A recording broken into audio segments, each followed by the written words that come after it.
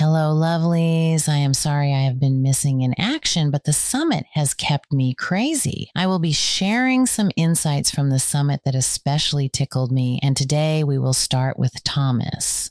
Thomas Joseph Brown identifies as a natural philosopher. Traditionally, natural philosophy is seen as the precursor to science, often implying that it represents a more primitive or naive approach to comprehending our world. Science, with its advanced methodologies and greater maturity, is thought to offer a superior and more comprehensive understanding. However, after immersing oneself in Thomas's insights on multiple occasions, a thought-provoking shift in perspective emerges. It raises the possibility that science might be better viewed as a subset of natural philosophy. This fresh perspective challenges the conventional wisdom, suggesting that in our quest for specialization and refinement, we may have inadvertently forfeited a substantial portion of our understanding of the world. Natural philosophy, as a comprehensive term, encompasses a diverse array of intellectual disciplines, including metaphysics, epistemology, ethics, and logic. Its primary objective is to delve into the very essence of reality, knowledge, and values, typically employing rigorous and methodical investigation. This multifaceted field boasts a rich historical lineage, having been examined through the lenses of numerous philosophical traditions, from the ancient Greeks to medieval Islamic thinkers, and into the realm of contemporary analytic philosophy.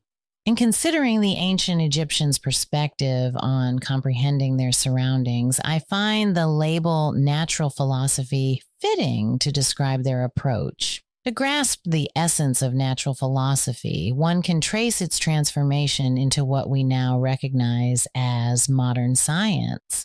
This journey began with the remarkable achievements of luminaries like Galileo and Isaac Newton. Over time, the discipline of natural philosophy evolved into the form we identify today as science.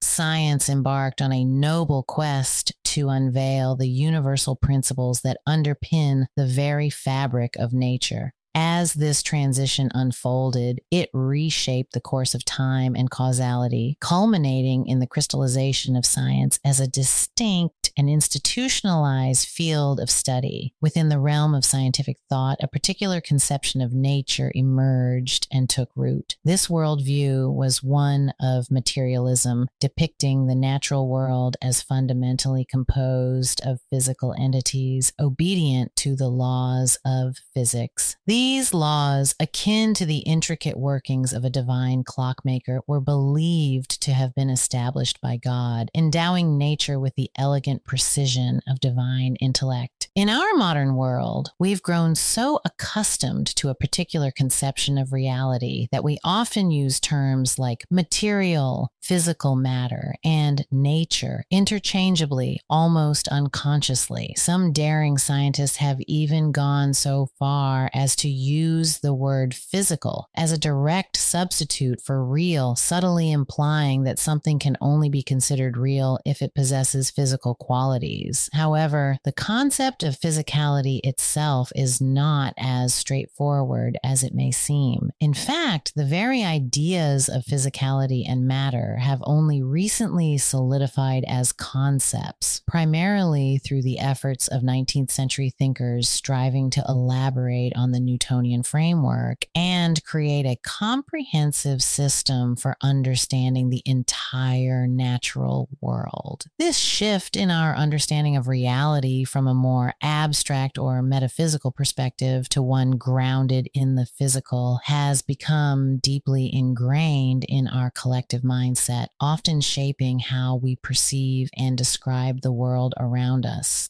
Even in the 19th century, scientists began to recognize the inadequacies of this prevailing conception of reality.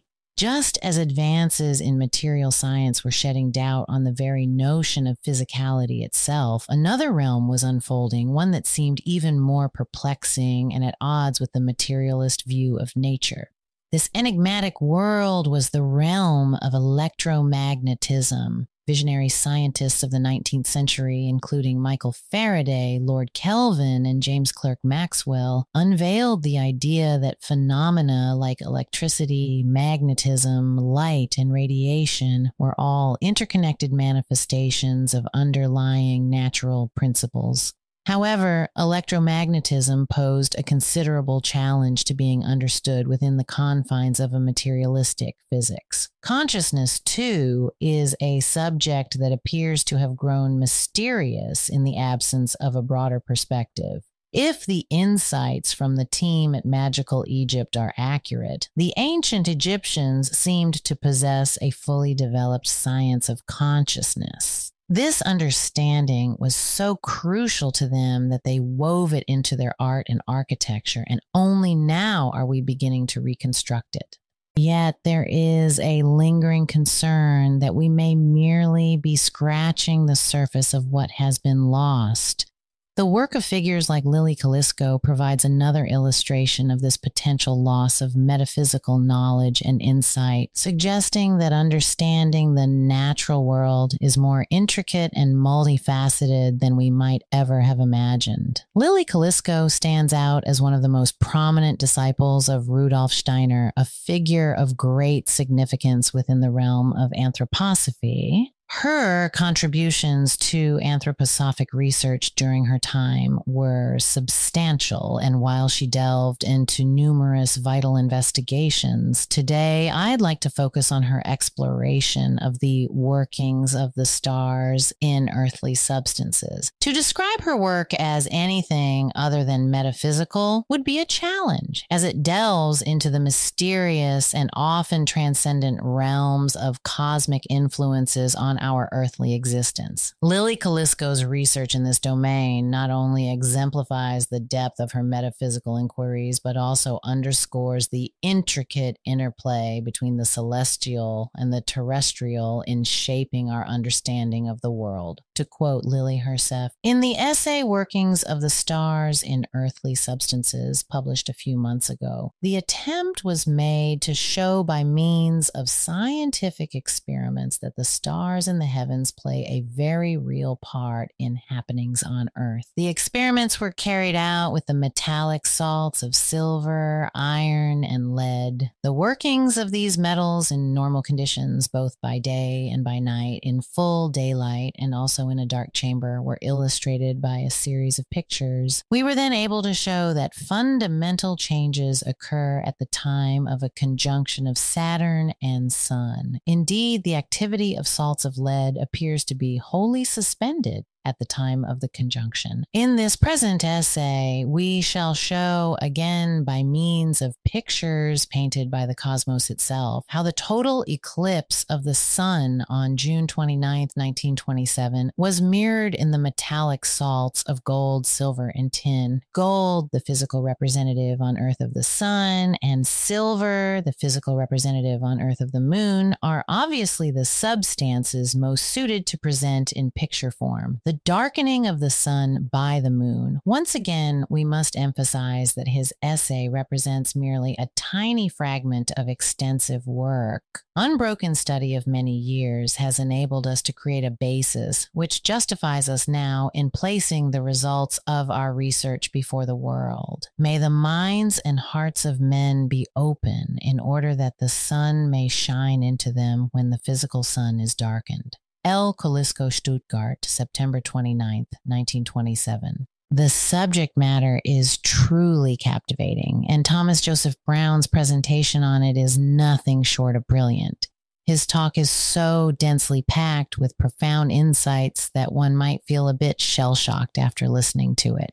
However, amidst this wealth of information, there is one particular point that resonated deeply with me, and I'd like to delve into it further.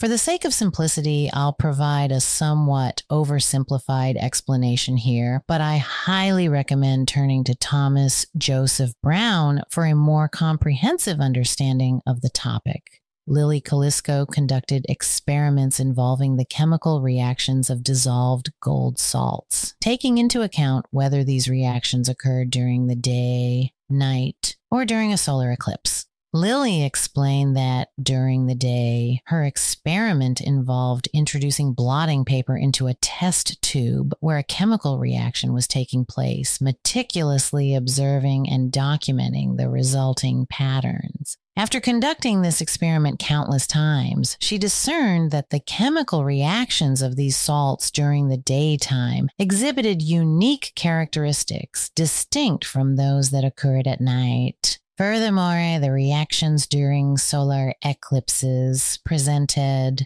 yet another distinct set of behaviors. It's worth noting that her experiments with silver, which is associated with lunar influences, yielded even more dramatic results, although this isn't directly related to the point I want to emphasize here. The evidence that surfaced from her experiments involving gold salts and their interaction with the sun was nothing short of astonishing, marked by its repeatability and profound persuasiveness. However, a significant turning point occurred in 1964 when Lily presented her findings to a group of anthroposophical physicians. She astutely pointed out that the imperfections in gold, which had previously only manifested during solar eclipses, had, since the 1950s, started to occur consistently, regardless of celestial events.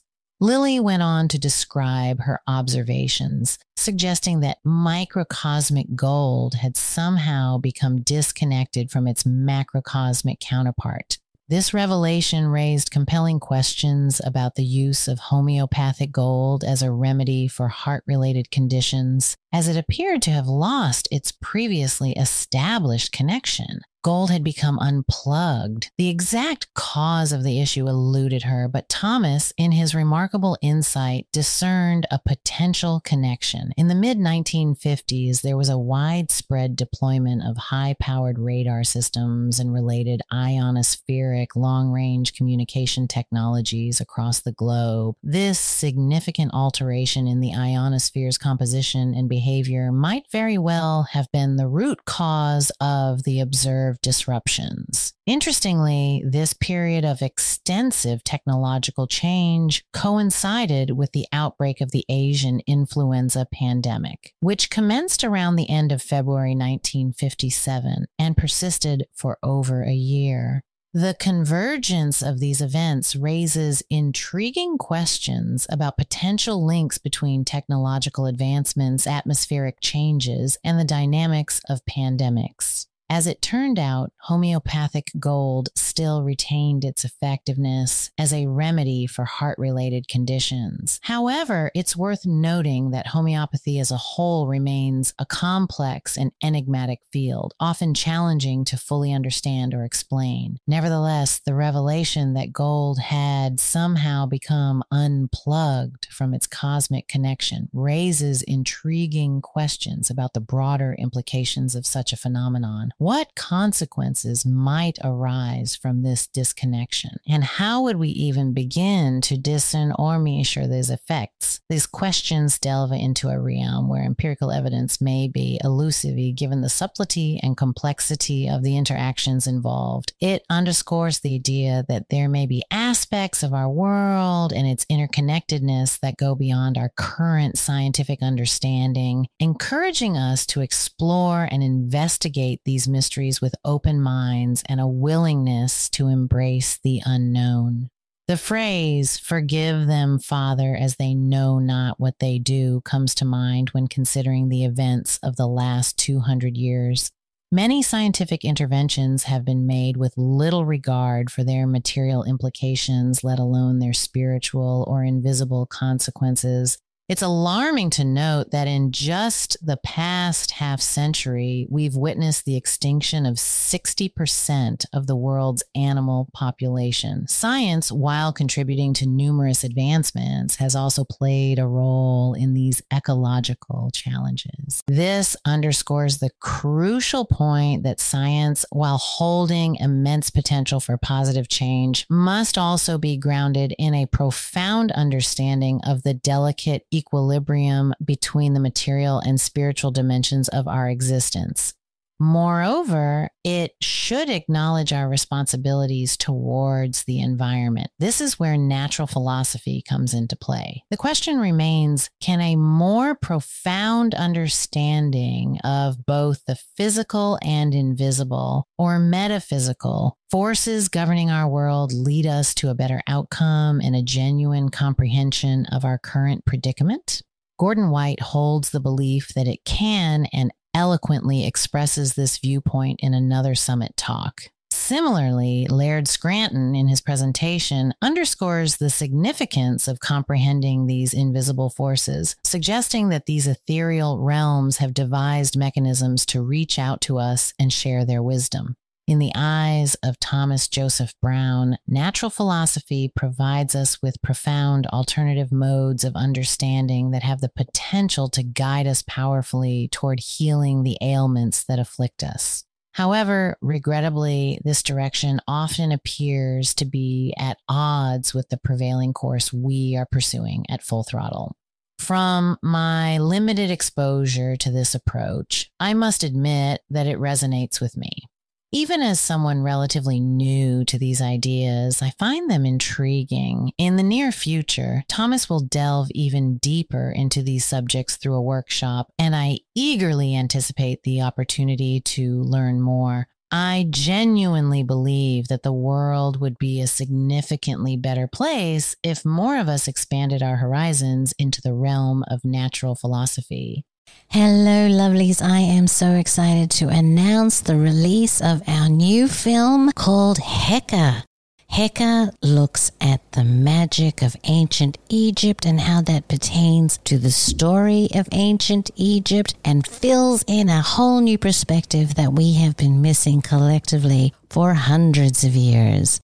It features Gordon White, Chance Gardner, Joseph Patrick Farrell, Lon Milo Duquette, Tobias Churton, Graham Hancock, of course, the fabulous John Anthony West, Rupert Sheldrake, Stephen Skinner, Thomas Sheridan, Peter Mark Adams, Thomas Joseph Brown, Aton Veggie, Mog Morton, Bernardo Katztrup, Shona Holm, Mark Passio, John Saraki, and the goddess Joanna Kujawa. I am so incredibly proud of it, and I invite you to come and have a look. You can find a link on magicalegypt.com.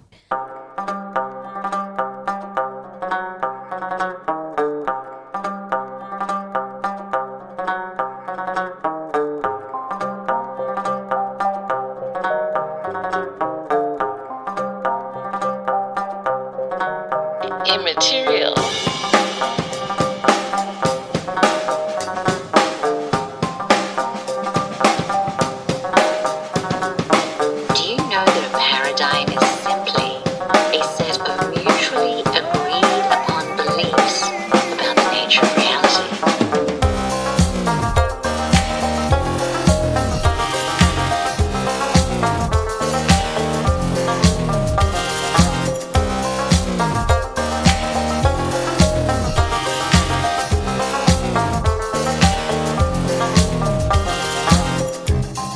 This creates a conundrum when we look at ancient Egypt, because ancient Egypt was the least material paradigm of all time. And so things that do not fit within the materialist paradigm are simply rejected as immaterial.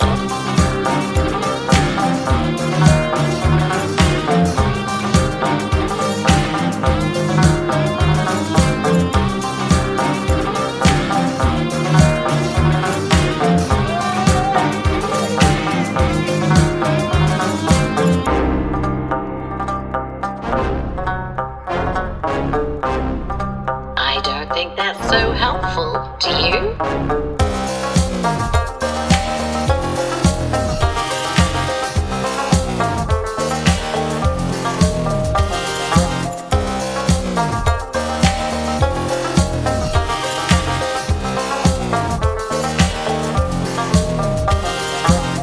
And it's so funny how the immaterial has become, in fact, immaterial. Immaterial.